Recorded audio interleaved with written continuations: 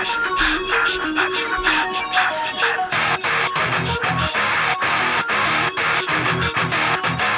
you having girl problems, I feel bad for you, son. I got 99 problems, but a bitch ain't one. Hit me. Ladies and gentlemen, boys and girls, preferably no children, it is NXT Revisited, and I am solo this week. Now, I am very used to doing things solo. I'm used to doing things one-handed as well, so let's get right into this thing. It's the second round of the Goldust Tag Team Classic, and we get the War Raiders narrating our opening segment. We see that Black O'Shea, the Creepy Uncles, the Forgettable Sons, and DIY remain. Now, before it had appeared as if we are going to have this, or the finals, take place on NXT TakeOver New York, as well as the championship match. And now it sounds like that may not be the case. So, we'll see. Because at the end of the show, they say, oh, the finals are in 2 weeks. Well, that definitely wouldn't put it at NXT TakeOver. So, we'll see. So, of all the people in the opening theme song, Io Shirai is not one of them. I don't understand it. We hear Mustache Mountain's music start. The two big strong boys have some checkers this week. Someone has a stuffed pony in the crowd, which Trent Seven honks its nose. NXT, a little weird. Creepy Uncle and Mushroom Mountain roll into the ring. Blake, Riker, and the other guy head to the ring. Off-brand Sons of Anarchy choose Blake to start off with Bader. This is one match I know we won't get a dueling chant for. Cutler in quickly and Bate instantly on offense. Instead of letting Riker stand at ringside having flashbacks, shouldn't he be talking to a therapist or something? Seriously, get that guy some help. Trent Seven should be my hero because we do have similar body structure, tubby podcaster body. But, him walking around in his undies just makes you think he has a woman handcuffed to his basement. Cutler hits a chop block, and since Seven is a face, he has a history of knee injuries. Cutler, who's supposed to be working on Seven's knee, drops his ass onto Seven's hip. Close enough. Only in wrestling can a crowd chant Big Strong Boys and it not be creepy. It's a little creepy, but not as creepy as it could be. I'm also convinced that Morrow has about 27 tabs open on his laptop, each to another superstar's Wikipedia page. Because he always seems to know exactly who they trained with and, what moves they got taught.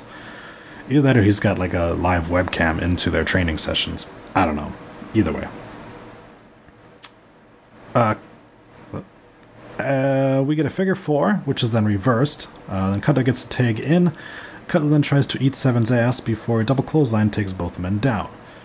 Double tags as Bate and Blake get on the action. Bate picks up Cutler and Blake at the same time, and Bate does about 3 revolutions on an airplane spin. I do not know how that is, even kayfabe-wise, supposed to inflict any damage on either of these two guys. A double Hurricane Rana, but then he misses a standing shooting star press, but no-sells his own miss before hitting another press on the outside before chucking Blake back in. Cutler breaks up the win and gets lazily sent outside. Bate tags in Seven, who is limping. That's a good one to tag in. Bate guillotines himself, and then off the rebound hits a clothesline. Riker's able to save his team by grabbing the foot of Blake. Bate tags, but gets taken out by Riker. Then Cutler takes out Seven. A DDT sends the forgotten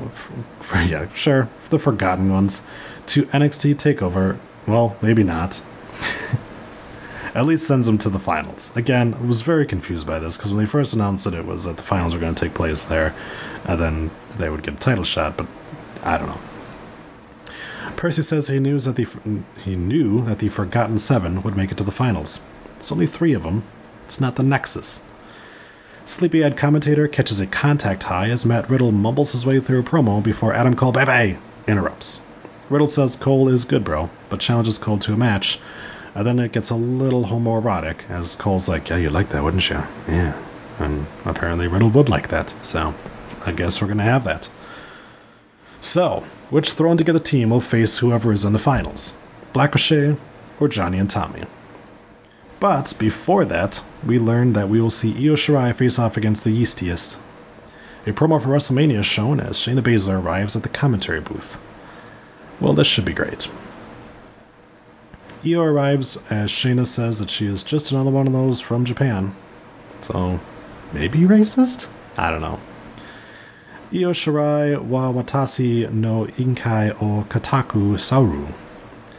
Baszler says one of these women is a nobody from Japan and the other she has beaten, so she doesn't care who she faces. Shirai gets sent face first into the steps. Don't do that. Like, please don't. And I want to look at that some more. Shirai almost falls during a springboard dropkick, but is able to land it. She hits the double knees in the corner, but Belair uses her hair as a whip. That's a DQ, Jessica. Get your shit together. Belair to the top rope, but Shirai hits a straight right. Shirai slaps Belair in the mouth, then hits a Frankensteiner. Io with the moonsault, but Belair gets her knees up. Belair then hits a spear, and Shayna leaves the announce table. She grabs Io out and locks in a sleeper on Belair. Now, she grabs Io out, the bell rings. That means Io Shirai wins. Just saying. Doesn't matter what she does after that, because the ref has called for the bell, and the only thing she has done to that point is attack Io Shirai. So I maintain Io Shirai handed Belair her third loss, second singles loss. No loss, because it's Belair's fucking mind. The bell gets called, and Kairi Sane runs to the ring. She gets put into a Karafuda immediately, and takes a nap. Io is back in, and she unloads on Baszler. She chucks her outside, and then chucks on Kairi, which is dumb. Do not do that. You didn't do enough damage for her to run away. Baszler back in, and locks in another Karafuda clutch. Baszler stands tall as Kairi, Io, and Bianca all take a nap. The crowd chants boring. Boring? You think these four getting into a scuffle is boring? Fuck you all. This is a great way to set up a fatal four-way match. We cut to yet another recap of Keith Lee versus Dominik Dijakovic. That match is next week, so at least we won't get that same exact cutaway again for 3 weeks in a row. Sleepy Cleavage arrives to talk to Shayna. She says there is not a single woman who deserves a title shot. Sleepy Face then says she just got word from Mr. Regal. Like, just now you got word from, like, telekinesis got word from Mr. Regal? Or, like, you, like, peeked down at your phone and saw that he tweeted, because he apparently sets up matches that way. At NXT TakeOver in New York, Baszler will defend against Kairi Sane, Io Shirai, and Bianca Belair in a fatal four-way match. Baszler is pissed. The one and only Ricochet arrives. So if this is all for a title match, why is there a trophy? Is that just like the consolation prize if the War Raiders retain? Yeah, you lost your tag team match, but you get a trophy. Does anyone know what the backwards talk in Alistair's music says? Is it telling me to murder the president? Because I kind of want to do that now. Wait, can I talk backwards too? Hey, check that out. I can. Oh shit, there's a match going on. Anyway, Ciampa and Gargano arrive with matching shirts and tights. Since these are not new shirts, I wonder what's going to happen. Aleister Black takes on Ciampa first. Ciampa and Gargano even have their beautiful matching trunks and their awesome music and everything like that. It's such a great feeling. It's definitely not going to end tonight. That definitely is not something that's going to happen. After a quick exchange, Ricochet gets tagged in. He eats a boot while Johnny gets in. Dueling chants piss me off as Johnny and Rick do some flippy reversals. It's actually a really cool segment. This is definitely a match you should go back and watch, because these four guys, they can just go. Ciampa saves Gargano from a two-page suicidal, and Black and Ricochet both take a seat. By the way, the ref's not counting. Johnny and Ciampa have been out of the ring for at least 20 minutes at this point. Johnny eats... No, Ricochet eats a spear? Or DDT? It was really confusing who actually got hit with what. Gargano and Ciampa pull Ricochet apart by his testicle seam, and Ciampa taunts Black. Garpa are working this match like a heel team, keeping Ricochet in the match and making quick tags in and out. A couple of kicks and Johnny attempts his DDT, but Ricochet blocks it before he eats a lariat. Ricochet is able to get his neckbreaker on Ciampa and that weird neckbreaker DDT combo where he throws somebody into the other person and they grab him like it's a DDT and then hits a neckbreaker, so it causes that guy to DDT his partner. It's a cool move, but kind of nonsensical. Why wouldn't Ciampa just let go?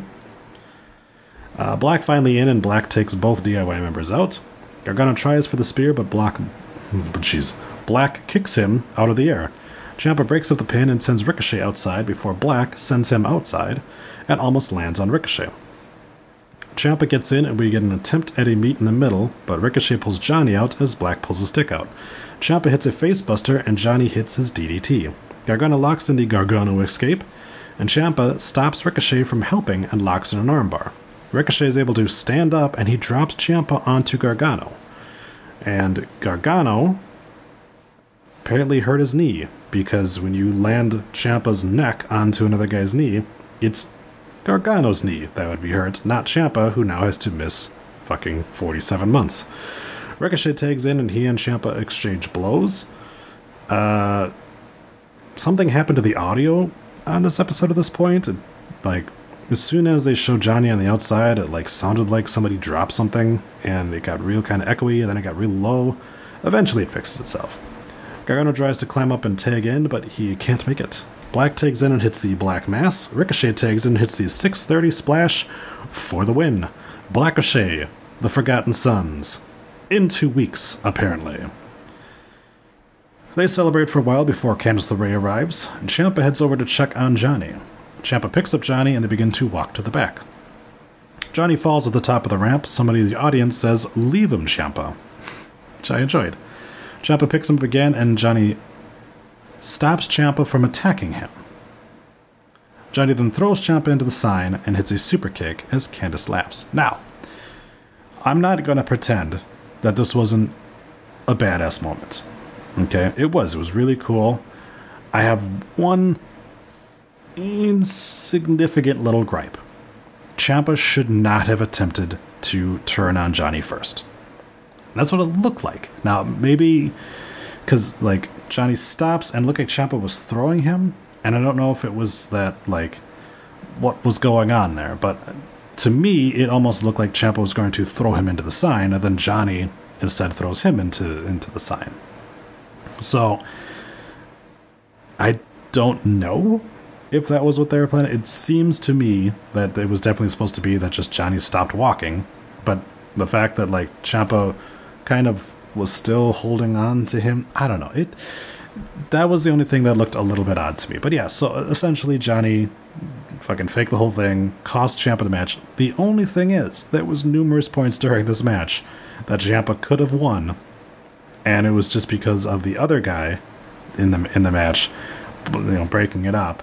And definitely when Johnny was hurt and Ciampa was going by himself, he almost hits the fairy tale ending for the win. So this whole plan might have not worked out very well if, you go that way. But anyways, like I said, really cool moments. Great to see Johnny essentially turn face here, even though he never really turned heel.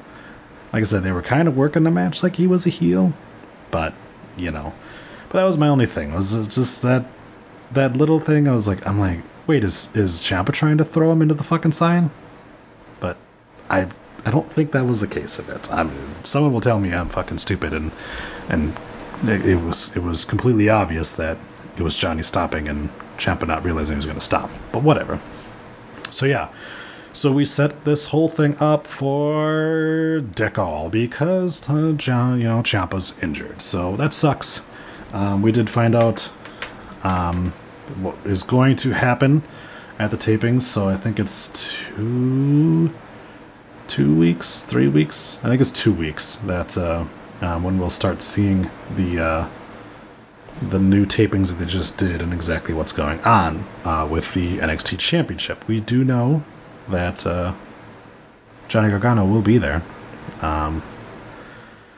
Not sure yet if he's booked for Mania or not. He kind of hasn't been showing up on TV, so maybe they're going to halt it, but we'll see. Otherwise, the Fatal 4-Way with Baszler is a nice idea because you can keep Baszler strong by having Io, Kyrie, or anybody but Bianca Belair getting a pinfall on one of the other people. So with that, Adam Cole against Matt Riddle, both guys are kind of in that same situation right now where they're just sort of doing matches just to stay on TV.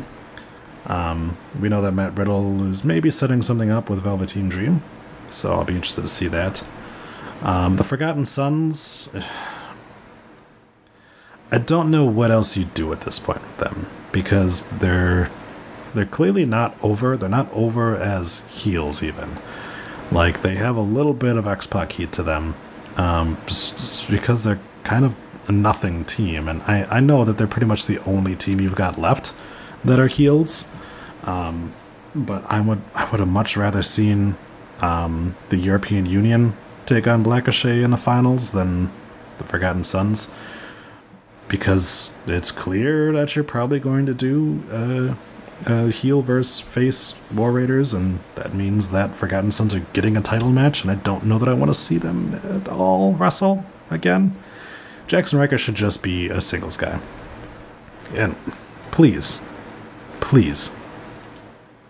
get some help.